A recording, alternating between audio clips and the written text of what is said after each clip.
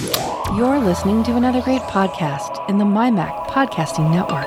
TechFan Podcast number 489. I'm Tim Robertson, joined by David Cohen. Hello, David. How are you? Hello. I'm good. It's lovely blue sky here today. Oh, nice. Nice spring day, so that's nice. I like it when we get to spring. Yeah. It snowed and hailed here yesterday. Yeah, we had hail here the beginning of the week before last. So it's been cold and it's been pretty wet all this week. This is the first kind of really nice day we had. It takes a while, but it eventually happens, right? Yeah, exactly. Well, we get a lot of rain here, so I suspect by tomorrow it'll be raining again. And we're in Northern Europe next week. We're going on a cruise, so we're hoping for weather like this would be perfect. Yeah, that would be the best we'll get, but we'll have to see. It changes very quickly. Which is a heads up for those who listen to the Geeks Pub, who, by the way, those who subscribe to TechFan only did get a Geeks Pub last week. I did put it in the TechFan feed, if you will, so you did get that show. We like to cross promote occasionally, and occasionally we'll take a TechFan and put that in the Geeks Pub feed. So there will be no show next week. I mean, I could do a solo show, but I love David too much to cheat on him with nobody. Well, let's get into it. I think it was last week, the world of tech lost one of the greats, and that's Gordon Moore. Whoa. He was one of the co-founders of Intel. And if the name doesn't sound familiar, the law based on his name, Moore's Law, should. He was the one, he didn't come up with the concept, but he's the one that talked about it a lot, and he just kind of gets credit for it. But Moore's Law states that, I believe it's every 18 months processors double in speed. Yeah. It's based on the fact that that's been the steady development rate of improvements in chip processes, which means you can get more transistors onto an existing chip as you make them smaller and smaller. And they're now, compared to what the first chips that Moore designed, they're now infinitesimally small. They're a couple of nanometers across, which is really starting to push at the boundaries of physics. You have to move. I think they're going to have to move away from using light to burn the tracks into the silicon to using X-rays or electrons to try and make them any smaller than that. And it really is astonishing how consistently that improvement in the ability to get more transistors onto a chip has been since Moore was first credited with this, first talked about this idea. And yeah, we now have machines that are thousands of times more powerful than the processors from the 70s on the tiny little. I mean, most people don't realise that most of the computers we have, the actual computing part is like a 16th of the overall case. The rest of it is empty or is used for batteries and other things. He was 94. They say he died peacefully on March 24th in his home in Hawaii. They founded Intel in July of 1968. Moore initially served as executive vice president until 1975 until he became president. In 79, Moore was named chairman of the board and chief executive officer, held that into 87, gave up the CEO position and continued as chairman. In 97, Moore became chairman, basically, the honorary title. One of the things that, I think a lot of people in the tech field was missing in his bio here, he established the Gordon and Betty Moore Foundation and donated more than $5.1 billion to charitable causes since 2000. Yeah. I mean, yeah. That's a staggering amount of money. And people like Warren Buffett and Bill Gates have received a lot of credit over the years for their decisions to really try and give away large parts of their fortune. But obviously, I mean, he was thinking about this much earlier than they were. Yeah. So, yeah, and you'd like to think that many people who become stupidly rich. And I don't mean that derisively. I'm just saying that once you reach that point where you don't know how much money you have, then that is just like you never need to consider money as a problem again. I'd like to think that many of us in that situation would say, well, actually, a good thing to do is to give a lot of that away rather than hold on to it. Because what do you need to hold on to it for? Yep. Once you pass that first billion, it's all gravy after that, really. So, I'd like to think that anybody in that position would do something with it other than just leave it in the bank account, increasing in interest and what have you. But good on him for doing that. And you know what? I think we talk about Apple and Microsoft and Google and companies like that. I think Intel really gets short shrift in people's memory about what its contribution to the rise of the very computing-focused world we live in today. Because if Intel had not done that, I mean, we wouldn't have the computers we have. No. They ran everything. I mean, they were, for a long time, virtually a monopoly. Yes. But yes, they've not been without their problems. But often when tech people like us talk about Intel, we're complaining about them. And in fact, the fact that they have basically driven the computer revolution through from the late 20th century to the 21st century is something that should be acknowledged. I would say the later third of the 20th century.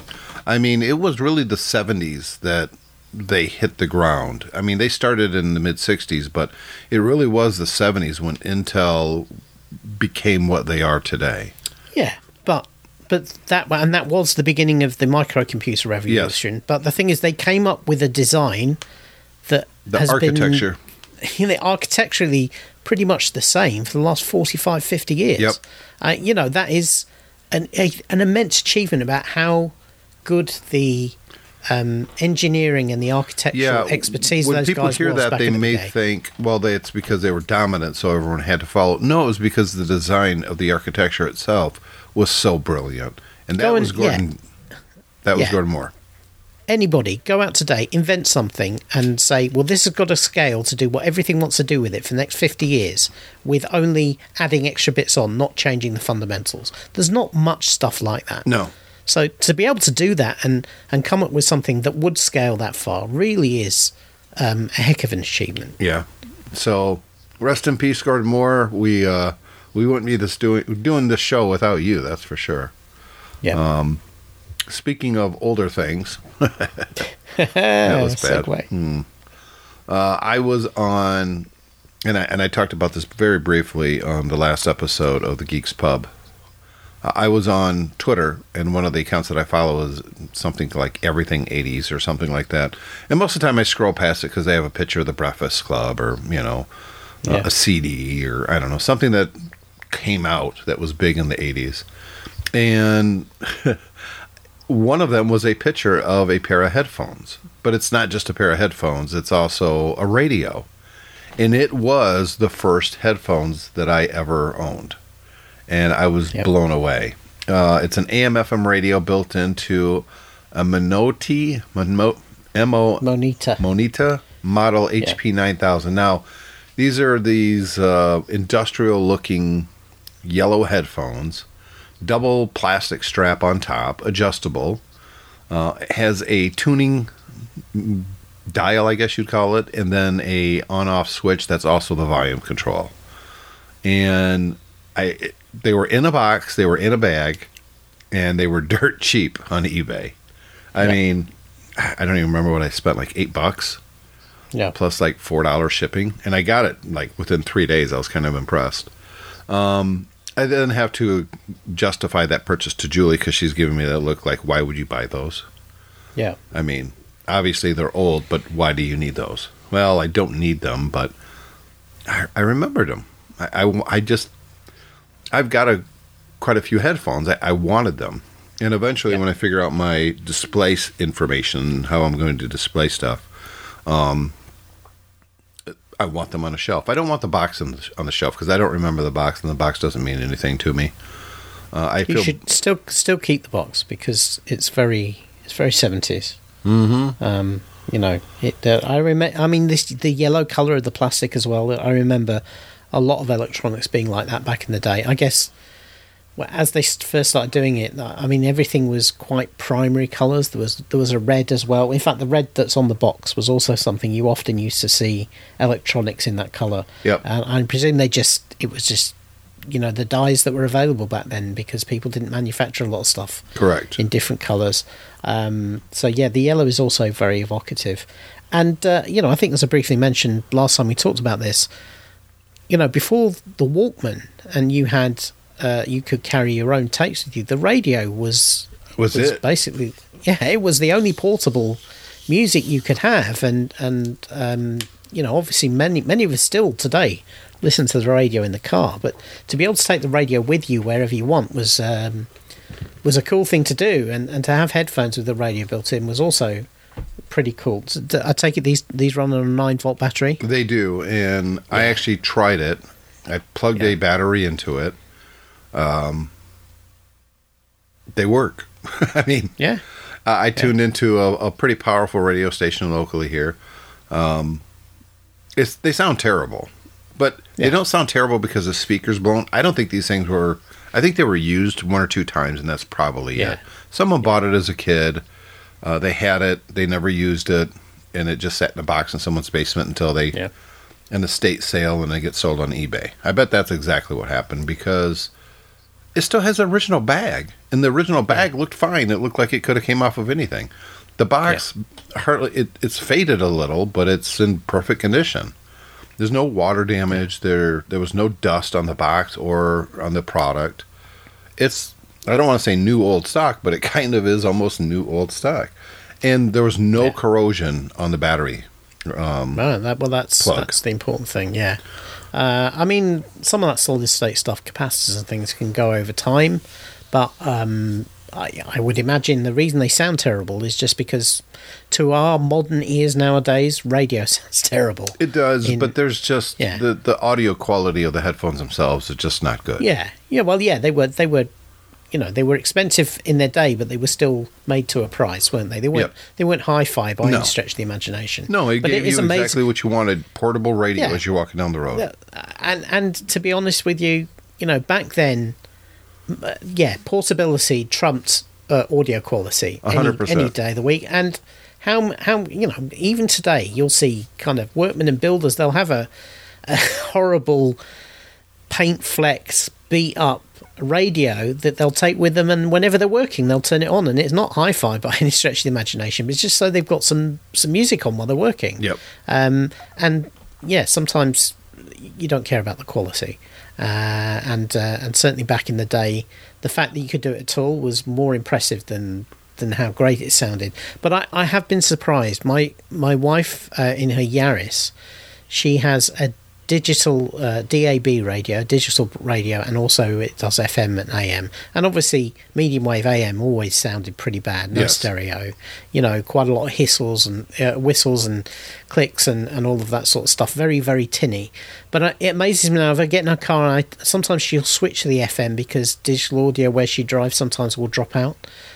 So sometimes she'll leave it on the FM, and I'm amazed to my ears now how terrible FM sounds. Yes. Whereas actually back in the day, we all thought FM was really, really good. Well, compared to AM, it was, but and it was, but compare it to the clearness of digital broadcasting, and it's terrible. it sounds like AM sounded to us when we were on FM. Now FM sounds when you're on digital.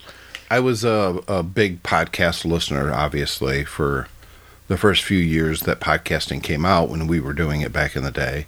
And I subscribed to a ton of different shows. And one of them I remember, I don't remember what the show was, but he was an ex-70s and 80s DJ. Yeah. And he mostly talked about music, the music he was playing, the people he interviewed. Yeah. It was interesting. But one of the episodes he really focused on, the sound of FM radio in the 80s was different than it is today. And I thought, well, why would it have been different then than it is now? It's still broadcast the same way, right? Well, they would put different settings to the music before it went out. And they called it now they call it the 80s settings. And he gave a quick demonstration on the show. He played some royalty-free music. and he applied the basically the EQ settings that they would use for the compression back then. Yeah. And then the way the music is actually supposed to sound. And it was noticeably different. It was, it was louder. That was one of the big things. They would boost the actual volume of the music. But they would add more mid and treble and leave the bass kind of flat. And I didn't realize they were doing that back then, but when you hear it compared to what the actual sound would be like if you got the cassette or the CD or what have you, or the album, it was significantly different. It really made it more awake, if you will, more bright. Yeah. And the reason they did that is because they knew the bass was going to be there regardless, because most people were listening in their car. But if they boosted the mid and the treble, it would overcome a lot of the engine and the road noise in cars. And it would liven up the sound, even though it technically didn't sound as good. Also, as well, I think, certainly from my recollection, the type of... When you were listening on these transistor radios, they often, if you were listening on speakers, they had really cheap speakers. And as I recall, you'd turn them up and they would distort terribly. Yeah. I can imagine if the bass was too strong, then they would distort earlier. Yes. And you would want to account for that as well. I mean, I think this is what amazes me, is that sometimes, I browse the podcast Reddits looking at what people are saying about equipment and techniques and that sort of thing. And so many people younger than we are, and they don't realise, they've never heard... You can argue about the quality of MP3 and everything, but they've never heard music with that background hiss that we always had when we were growing up, because you just couldn't get rid of it. And it was part of the process and the equipment you had, that generally everything, until CD came along, everything had that background hiss. Yeah, because radio was being played through tape. Yeah, that's right. You had to, and you and I both know, because we were into hi-fi, you had to spend a lot of money to get good, really good sounding audio out of a system. We were talking about hundreds and hundreds of dollars. And now, compared to that, even the cheapest Bluetooth speaker you buy in Walmart, playing MP3 over Bluetooth off a phone or something like that, we'd have spent hundreds of dollars for that sort of sound quality back in the 70s and the 80s, because we would have been amazed by it, about how clean it sounded without any hiss background, and without the sort of artifacts we sometimes would get, the fact that you could turn it up without getting distortion and all that. We'd have been blown away by it. The highs, that when you talk about hiss, that's a high frequency sound that is produced because of the tape. It's generally produced as tape moves over the tape head. That's what produces it. So Dolby, who was the sound company, they mostly motion pictures at the time, came out with a way to reduce that hiss, Dolby noise reduction. Yeah. And I remember when that became such a big deal at the height of the boom boxes and the hi-fi stereos, when people were listening to cassettes. And a little button, you'd push it, and it would effectively kill the very high-end frequencies, thus you don't hear the tape hiss. It really made a huge difference. Yeah, what it would do is it would boost those high frequencies when they were being recorded, artificially, so that when you turn the noise reduction on, it could turn them back down again. That took the hiss away as well. And Dolby B was the thing that everybody had. Yes. They came out with Dolby C, which, if you had the equipment that could record it, it was much, much better. I mean, it virtually eliminated the hiss completely.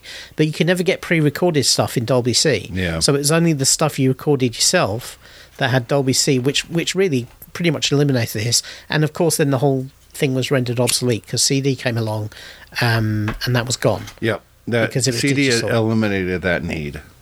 Yeah. I talked about taking Felix to a record show about a month ago or so. Yeah, and there was just tons of albums, but now CDs are making a pretty big, strong, nostalgic thing. Yeah. But what got me kind of excited, not that I bought any or even have any desire to, was a few cassettes that I saw. Because to me, when I got into CDs, I was already old enough that, my car didn't have a CD player. The first couple generations of CD was terrible for the car. Yeah. They would skip, and it was just not practical. I had this conversation with Alexander yesterday, because he was scrolling through like a meme feed or something, and somebody had a picture of a Sony Discman on there, and he kind of looked at me and said, "What is that?" And I explained it to him, and I said, and back then, because it was rotating, if you moved it, it would skip. And so they had to, there was the buffer wars, wasn't there, where everyone had 40, 60, 80 seconds of buffer in there to try and avoid the skipping. And until things went solid state, digital in terms of memory, and that became far less of an issue. In the early 2000s, I was a mail carrier. And I don't know if I ever talked about this or not with you, but I carried the mail. I was a mailman. Mm-hmm. And then we had to sort the mail. You'd get a route. There's all these little cubby holes, and you'd get a giant pile of mail that was to your route, and you'd have to, sort it between the houses and the streets and all that. And that would take probably an hour and a half, 2 hours. Well, depending on how big the route is and how good you knew it and that sort of thing. But you'd sit there and you'd sort the mail, and then you'd bundle it all up, jump in a truck, and go deliver the mail. It's all automated now, that process. Mm-hmm. But back then it wasn't. And so you're standing in essentially a giant warehouse with a whole bunch of mailmen yakking back and forth and making jokes, and it's loud in there. And because it's a boring part of the job, you're there with all your buddies that you work with for an hour or so before you go deliver your mail. And I bought a Sony Discman. I couldn't listen to it while I was walking my routes because it would skip all the damn time. Plus, it took like 6 AA batteries that lasted maybe, if you're lucky, maybe 3-4 hours. Yeah. I even tried some rechargeable ones back in the day, and they were even worse. They were worse, yeah. You'd have to charge it after 2 hours of work or listening, but it was still worthwhile because I only listened to it when I was sorting mail, and I'd get home and I'd plug in the batteries so they'd be charged up the next day. I have a very fond memory of sitting there sorting mail, listening to one of 2 albums from Toad the Wet Sprocket. Mm-hmm. You remember them? Yep. I do, yeah. Yeah, that was fun. I remember their name more than their music, but... If I played a song, you'd be like, oh, yes, I remember them. All right, yeah. They're one of those that you're like, oh, that's who they are. Yeah, I don't remember them. Yeah. But that was the soundtrack for me sorting mail. Good quality, though. I mean, even the headphones that came with the Discman was good. Unlike the headphones that came with the Sony Walkman, which were pretty garbage. Yeah. I remember everybody buying a Walkman or a cheap knockoff, but then they would save money to buy a pair of earphones that would sound way better. Well, those Koss ones that everyone had.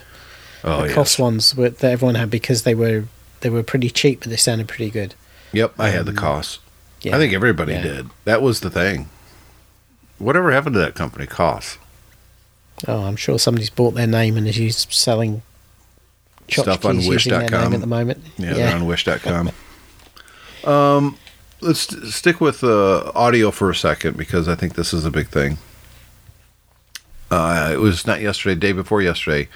GM announced that they are phasing out Apple CarPlay and Android Auto in their EVs.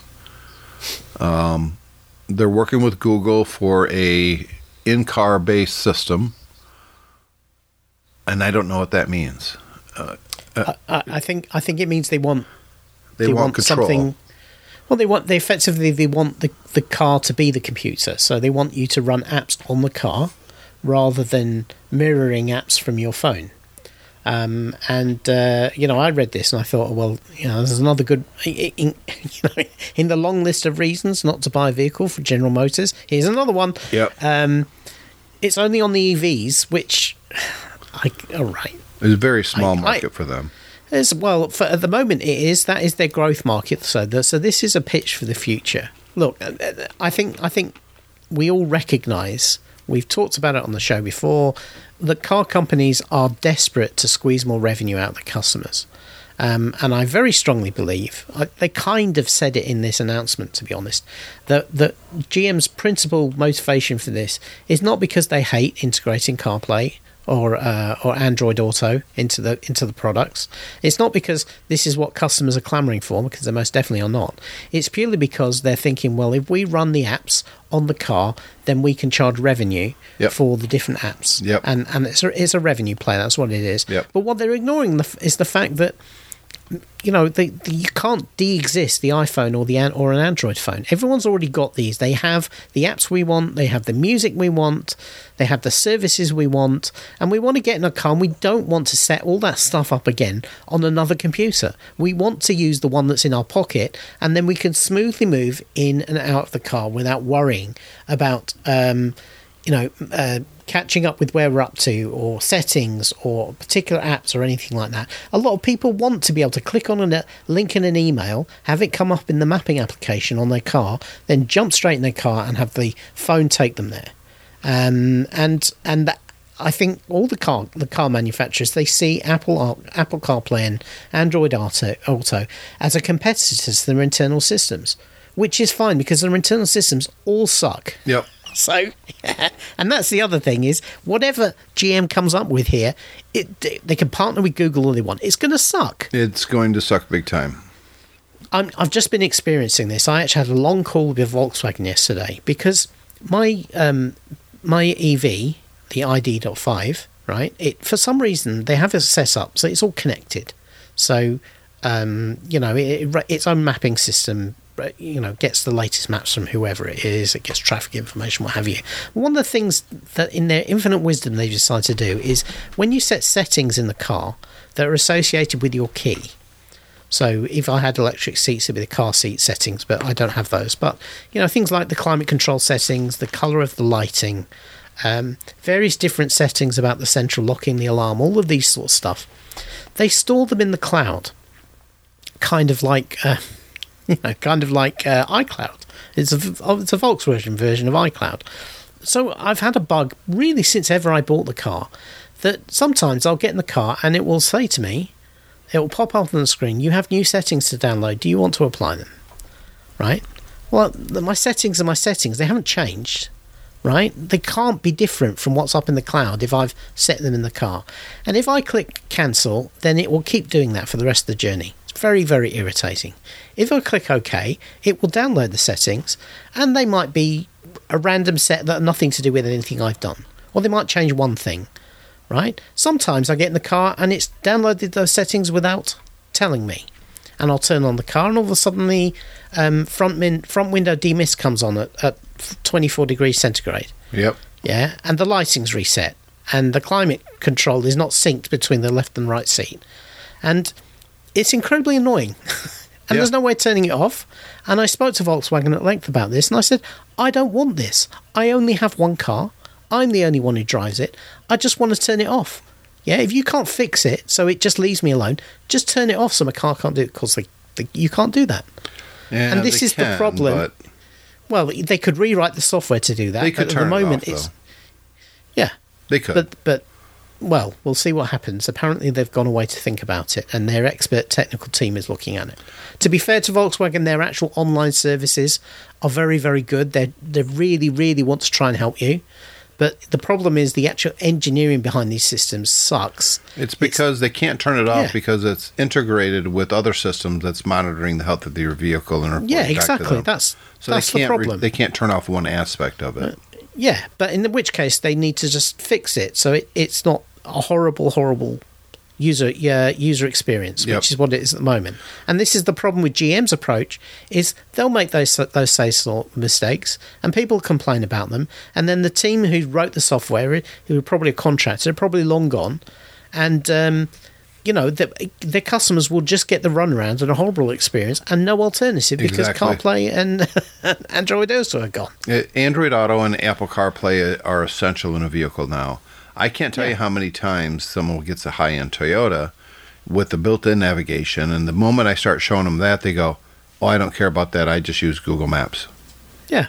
Whether they're on an iPhone or an Android, doesn't matter. I just use Google Maps. Yeah. It's better. And it's hard to argue with that. I'm like, well, yeah, it is better. Yeah. So then I show them the radio, because they will probably use that occasionally. XM, and then some settings, and then I plug in their phone and go from there, because it's way easier. It's just there's no way GM is going to get the software side right. Zero chance that's going to happen. Yeah. Oh, well. And what really astonishes me is announcing this like it's, like everyone's going to go, wow, what aren't a good you idea. guys great? Wow, we can't wait to see what you come up with. Yeah. Stupid. This made the rounds, obviously, at our dealership, and everybody was laughing. They're like, good. We're glad they're doing it because that just means more people will buy Toyota because this is stupid. Here's a good idea, though. Netflix is going to release fewer original movies and make them better. For the last couple of years, Netflix has been releasing essentially a movie a week on the streaming platform. A week. That's 52 movies every year that they're making. And they've been doing this for a couple of years now. That's a lot of original content, which you would think, from the outside looking in, you want your original content. You want a reason for people to subscribe. And here is 52 movies every year that you can't see anywhere else. Except 90%, probably more, suck. Yeah. They're just bad movies. They're almost what you and I would have thought back in the day as a TV movie. Generally TV not movie, very good. Or what you remember they used to have direct to video. Yeah. Where it just wouldn't get a theatre release, it would go straight to video. Yeah. And a lot of Netflix stuff comes across like that as, middle tier quality, not terrible, but I could think of a couple in this article, and they actually talk about the ones that I think are actually pretty good. Don't Look Up, okay. Red Notice, that was The Rock, Gail Gadot, and Ryan. What's his name? Ryan Reynolds. Ryan Reynolds. It was a pretty decent movie. I enjoyed watching it. And Glass Onion, a Knives Out mystery, which was, I thought, excellent. That was a great movie. Yeah. Beyond those, there was another Ryan Reynolds movie where he goes back in time with like a spaceship and. Yeah, I saw that one. We quite enjoyed that. Yeah, I thought that was pretty good. But it was good because of Ryan Reynolds. Anybody else in the role, you'd be like, yeah, it was kind of cheesy B movie. But that's the problem, isn't it? Is a lot of these movies, you watch them and go, that was okay, that was fun, but they're not the sort of things that are going to bring people to the platform. Meantime, over in Apple TV land and Amazon Prime land, those guys are winning Oscars. Yeah. And I suspect what's happening is Netflix has gone, why aren't we winning Oscars? Yeah. Why are they winning Oscars? And one of the reasons is that Amazon Prime, Amazon, first of all, they invest a hell of a lot of money. But secondly, they're not churning out quite as much stuff. No. As Netflix are. And Apple definitely aren't. Apple is considerably more choosy about the projects it kicks off. And yet, I will say this for Apple's offerings from their movies, and they don't have a lot of original movies, to be honest. A lot of their stuff is series. Almost all of them are really good. Yep. I mean, the production quality, the acting, the writing. Yep. You can see that they're being very selective on what they want to produce. And it's quality over quantity. And this is what I think Amazon or Netflix is hoping to change. That, what? We need to step back, produce less stuff, but better quality. And if they do, good. I pay for the service. I want better quality. But they're the one that I'm watching less and less of. If I had to drop any subscription service right now, it'd probably be Netflix. Yeah, well, I've got to be honest. I was unpleasantly surprised. Well, after Everything Everywhere All at Once won all those Oscars, and it's, we've talked about it. It's a movie in our wheelhouse. It is a multiverse sci-fi action movie. Yeah. I was surprised. I thought it was a Netflix property, and I went to Netflix and it wasn't there, and then I found out it was on Amazon Prime. And I think that kind of illustrates the problem, is that Netflix probably has more brand awareness than any of the other services, and yet their quality is not, their product quality is not as good. And they've been very successful with some of their TV series. The movie's not quite as much. And we need to celebrate. We need, whatever happens, you and I and people like us need to celebrate the fact that these streaming services exist, because the movie studios for theatrical releases are not investing in new properties. It's all sequels. It's all genre. It's all if you want original universe. content now, you're going to HBO. You're going to maybe even less HBO, but you're definitely going to Apple, Amazon. But then again, if you look at Amazon, they are producing some pretty bad stuff too, but not to the quality that Netflix is. But let's face it, if you'd have taken Everything Everywhere All at Once to a studio and said, we want the studio to finance this, it probably wouldn't have been made. Or it would have become a series if they would have went to Netflix with it. Well, there's that as well. And sometimes, a story can benefit from being a series and having more room to breathe, and sometimes it doesn't. Mm-hmm. We've all watched some of these shows where we think, oh god, just get on with it. Well, look at War Machine coming from Marvel. That was going to be a streaming series on Disney Plus, but they turned around and made it a movie because they figured, okay, this needs a bigger budget. Narrow the story down to the essentials, and let's put this out as a movie because it's going to work better there. I applaud that decision. If it's good. And the problem with Marvel lately is their stuff hasn't been very good. Yeah. But anyways, I welcome this change. I think it's a great idea. We'll see if, they probably have a half a year's worth of movie already in the can that they're going to release. I get the emails every week from Netflix saying, we just released something we think you might enjoy. And 9 out of 10 times, they're wrong. Yeah, that's true. And also as well, I mean, let's not ignore the elephant in the room here. We know that everybody in the tech industry is cutting budgets at the moment, and that Netflix. I think if Netflix had the money, maybe they wouldn't have made this decision. But the reality is they can't afford to keep churning out the content at the rate they've been doing anyway. No. So we just have to hope that a reduction in quantity will lead to that increase of quality we hope for. Yeah, that's what brings us back is quality, not quantity. No one's turning on Netflix just to have it in the background while they're working out. It's not happening. You go to Netflix or the streaming services because you sit there and you watch something. If we just want something to be playing in the background, that's what television is for. Yep, or Spotify. Or Spotify for music, yep.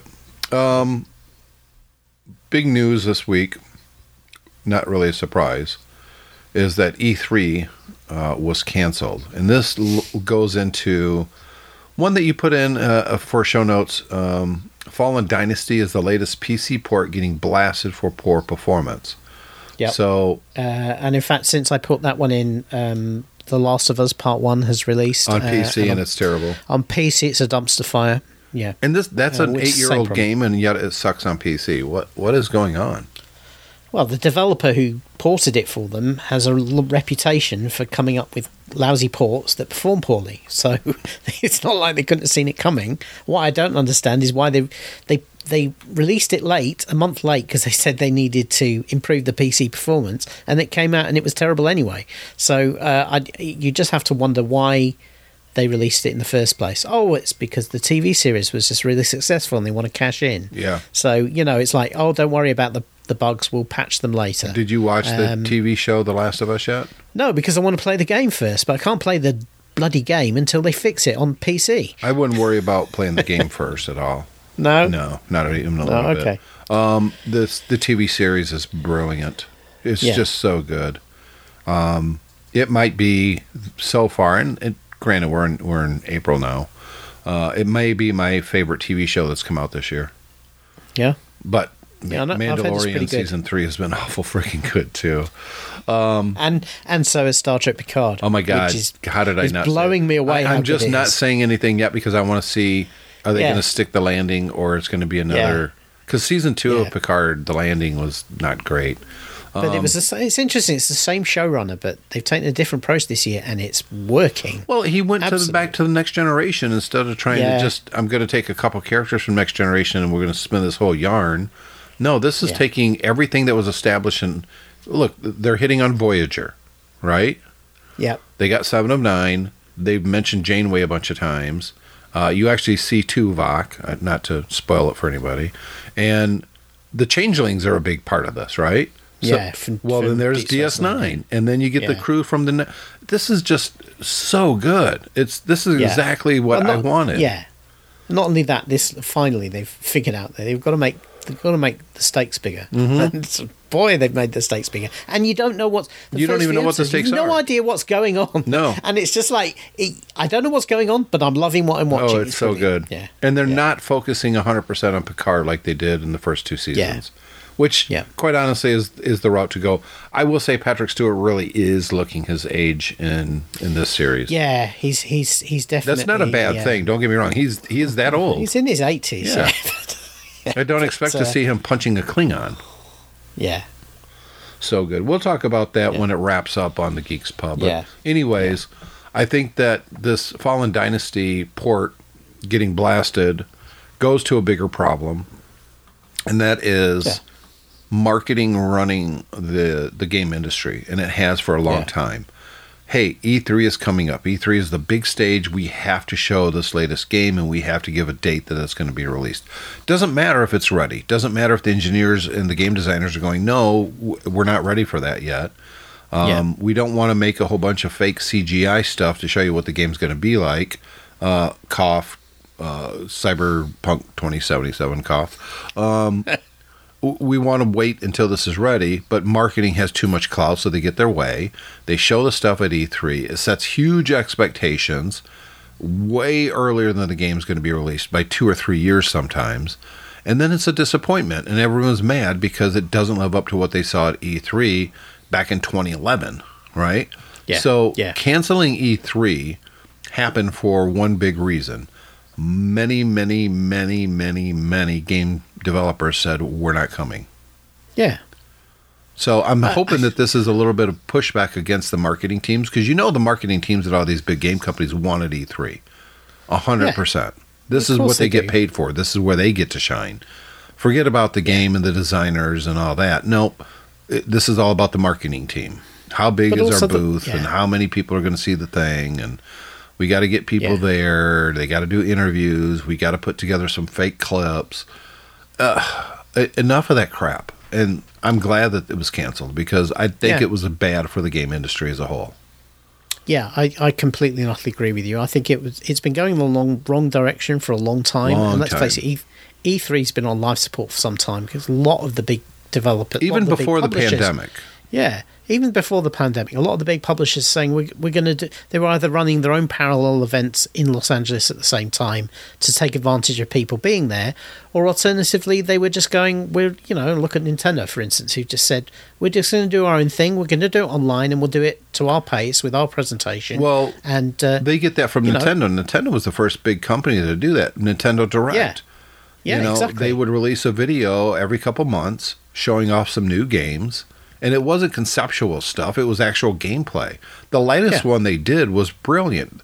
The guy, and damn well he wasn't playing it, but their CEO or whoever he was, the game designer, whoever, is sitting there playing the new Zelda game. Yeah. And what's it called? The Rings of the Prophet or something. Whatever it is. Who cares? I'll buy it because it's... Breath of the Wild 2 is what it is. Breath of the Wild 2. It looks brilliant. It looks just like the first game, which is fine, because I don't need a stylish change or anything like that. Give me something new to explore. Give me some new powers. That's all I really care about. And keep the gameplay basics essentially the same. That's what I want, and that's exactly what they're doing. I think Breath of the Wild to me, is probably one of the top 5 video games of all time. It's that good. It's that good. Give me more of that. Not the same map. I don't want the same map. I've already explored all that. I want something new. So they spent, I think it's like 15 minutes in game just playing the game. Yeah. Just playing the game.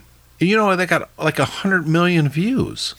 Yeah. That's how you do it. You don't need to go to E3 with a giant screen behind you and people walking out with platitudes and broken English talking about... No, nobody cares about that. Show us what Nintendo's doing. Microsoft and Sony are paying attention to this. Look, the pandemic has changed things, and more than just the fact that for a while we couldn't do the things the way we'd done before, but it's made people stop and think. I go to VMworld every year.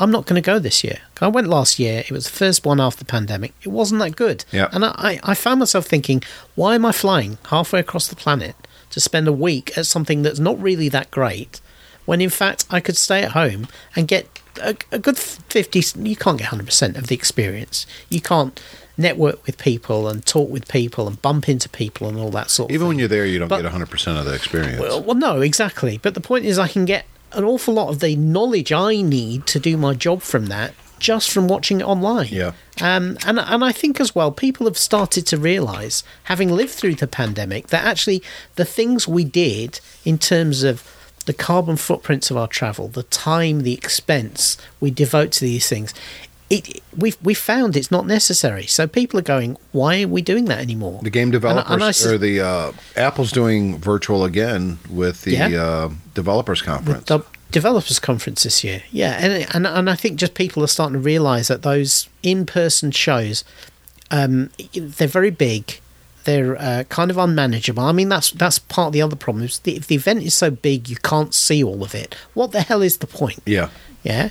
You're then competing for attention of a limited number of people who have a limited number of time, and at the same time, you're also directly going up against all your competitors trying to outdo you. And you're spending a colossal amount of money doing it. When we went to Macworld Expo, that was different because video online was hard to do. It was expensive, a bandwidth hog. You get thumbnail-sized videos. It wasn't great. So you kind of needed to go to see all this stuff and to meet with these companies, but that's in the past. It's just... Well, not only that, that's a good example. Yeah. Apple walked away from that before the show died because they said, we don't need to do this anymore and we don't want to be committed to this timescale. Yeah. So, it's exactly the same thing. And again, going back to what I was saying a few minutes ago, the economies are down. People don't want to spend this sort of money. And if they do want to spend marketing money like this, they want to target it where they think they're going to get a better return.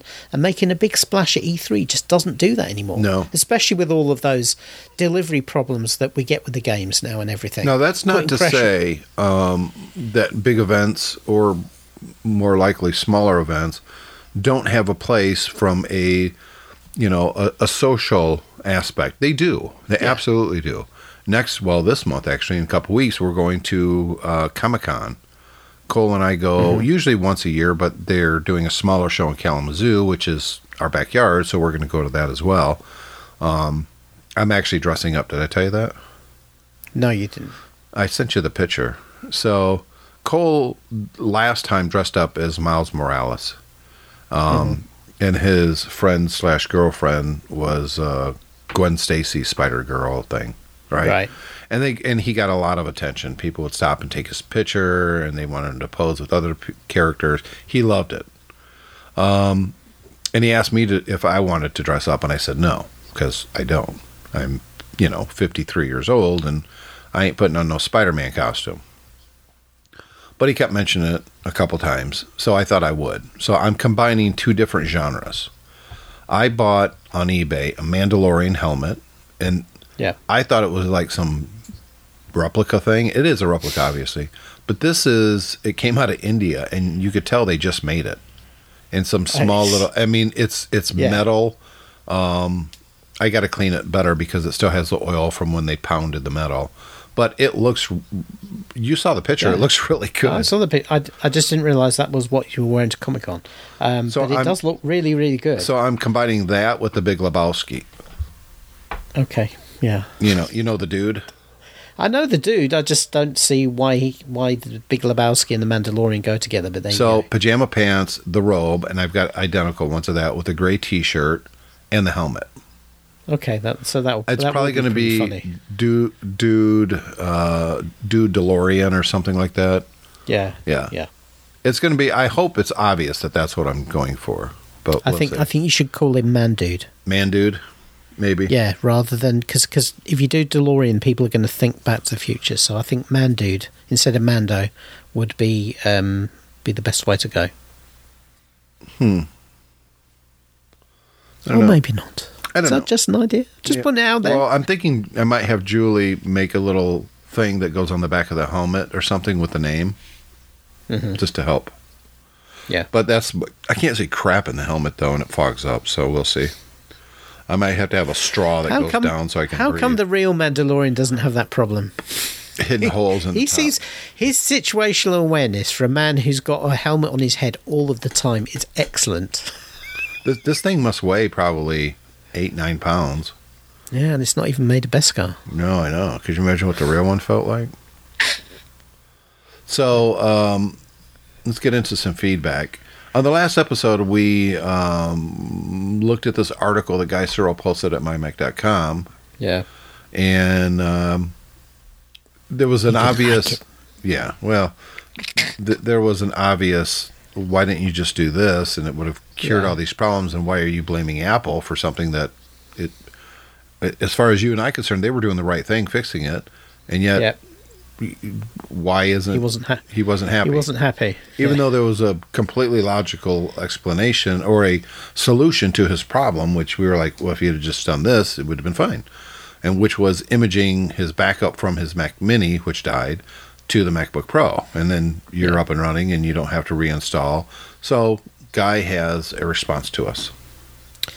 Guy says, the main problem I had was I had to get the hardware to talk to the MacBook Pro and get it set up for work, which involves many hoops in a short amount of time. To back up the laptop, then re-image it with the Mac Mini backup, and then make sure everything was working was going to take longer than I had, taking into account frequent breaks because of COVID issues, before having to log into work. It was easier to configure Chrome and the software we use to work remotely from scratch, which I should have already done, than to wait for the various processes to carry through. The biggest problem was all the audio software to configure and test for the podcast, which was secondary to what I needed for work. Okay, right? So you took a decision to do all of that. So you kind of need to make your bed and lie in it, in my opinion. But anyway, he does say the title was certainly hyperbole, as I wouldn't go back to the way it was before the speed we get now with the M series and going forward.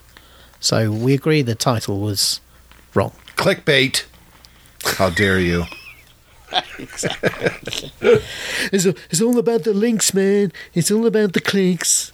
Yeah. Did you monetize that article? I mean, That's what I want to know. millions.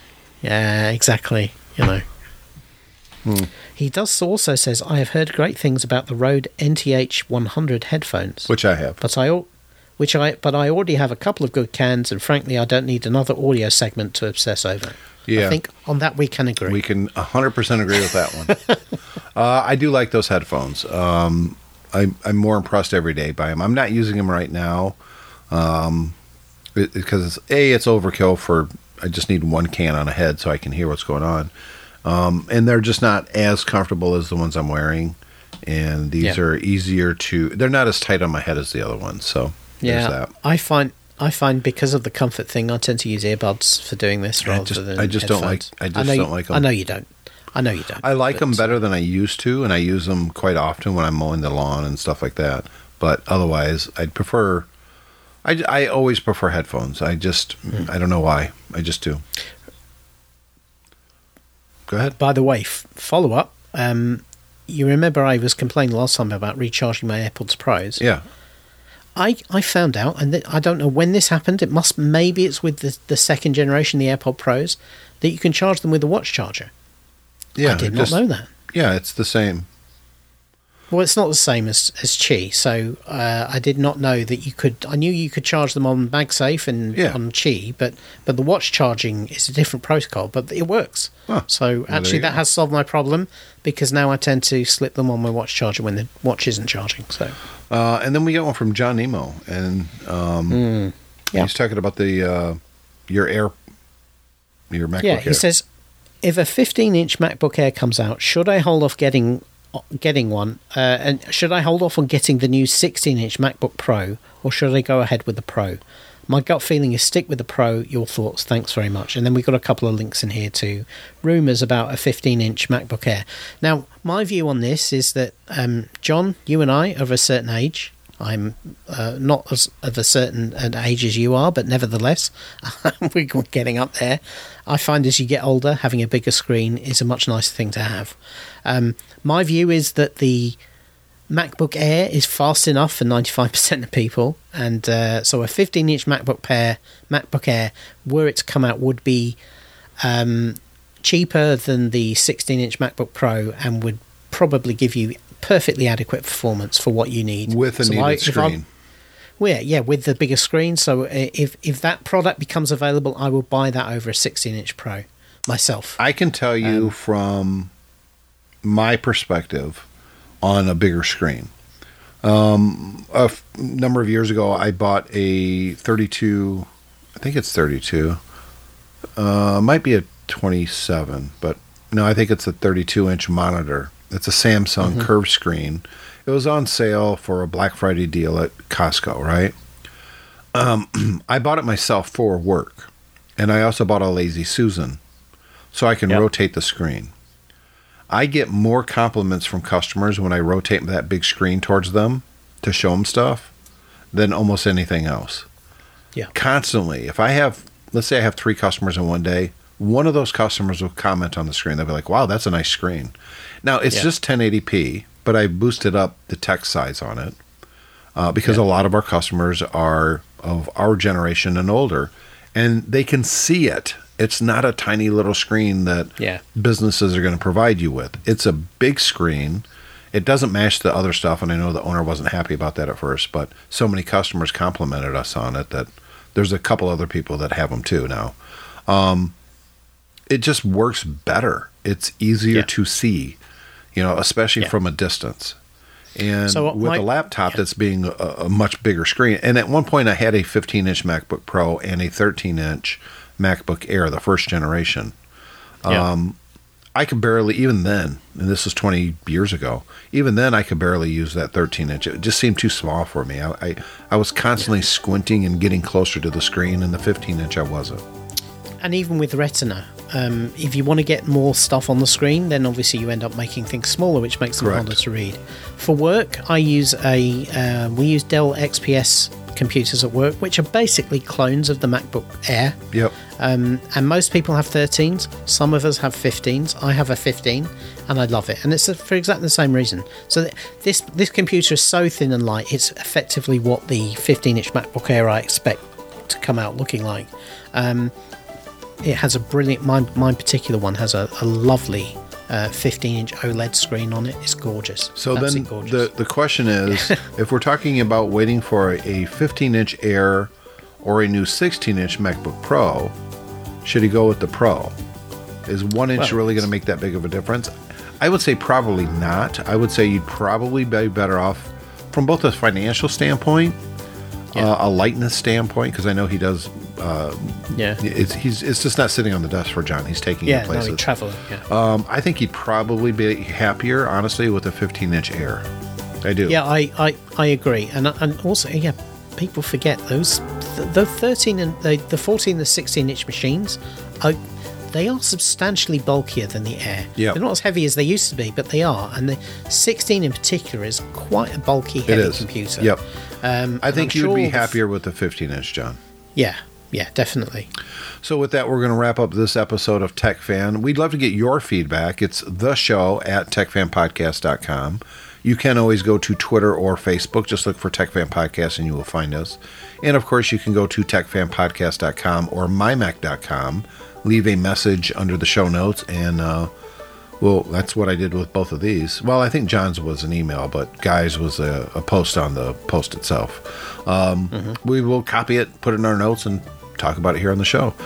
Again, we will not be back next week with an episode because he's going to be cruising, I think you said Europe? Yeah, Northern Europe. Northern Europe. So if you're in Northern Europe, look for David next week. He's out there somewhere. Rotterdam, Hamburg, and Le Havre are the three destinations. But to be honest, this is just for getting a week away, change of scene. So we're probably not going to get off the ship because it was literally, there's a cheap deal, and let's go have fun. The way on a cruise to make a cheap deal not cheap is to do loads of extra things they sell you on the cruise. So we'll probably just be chilling on the ship. I will see you in 2 weeks for the Geeks Pub. See you then.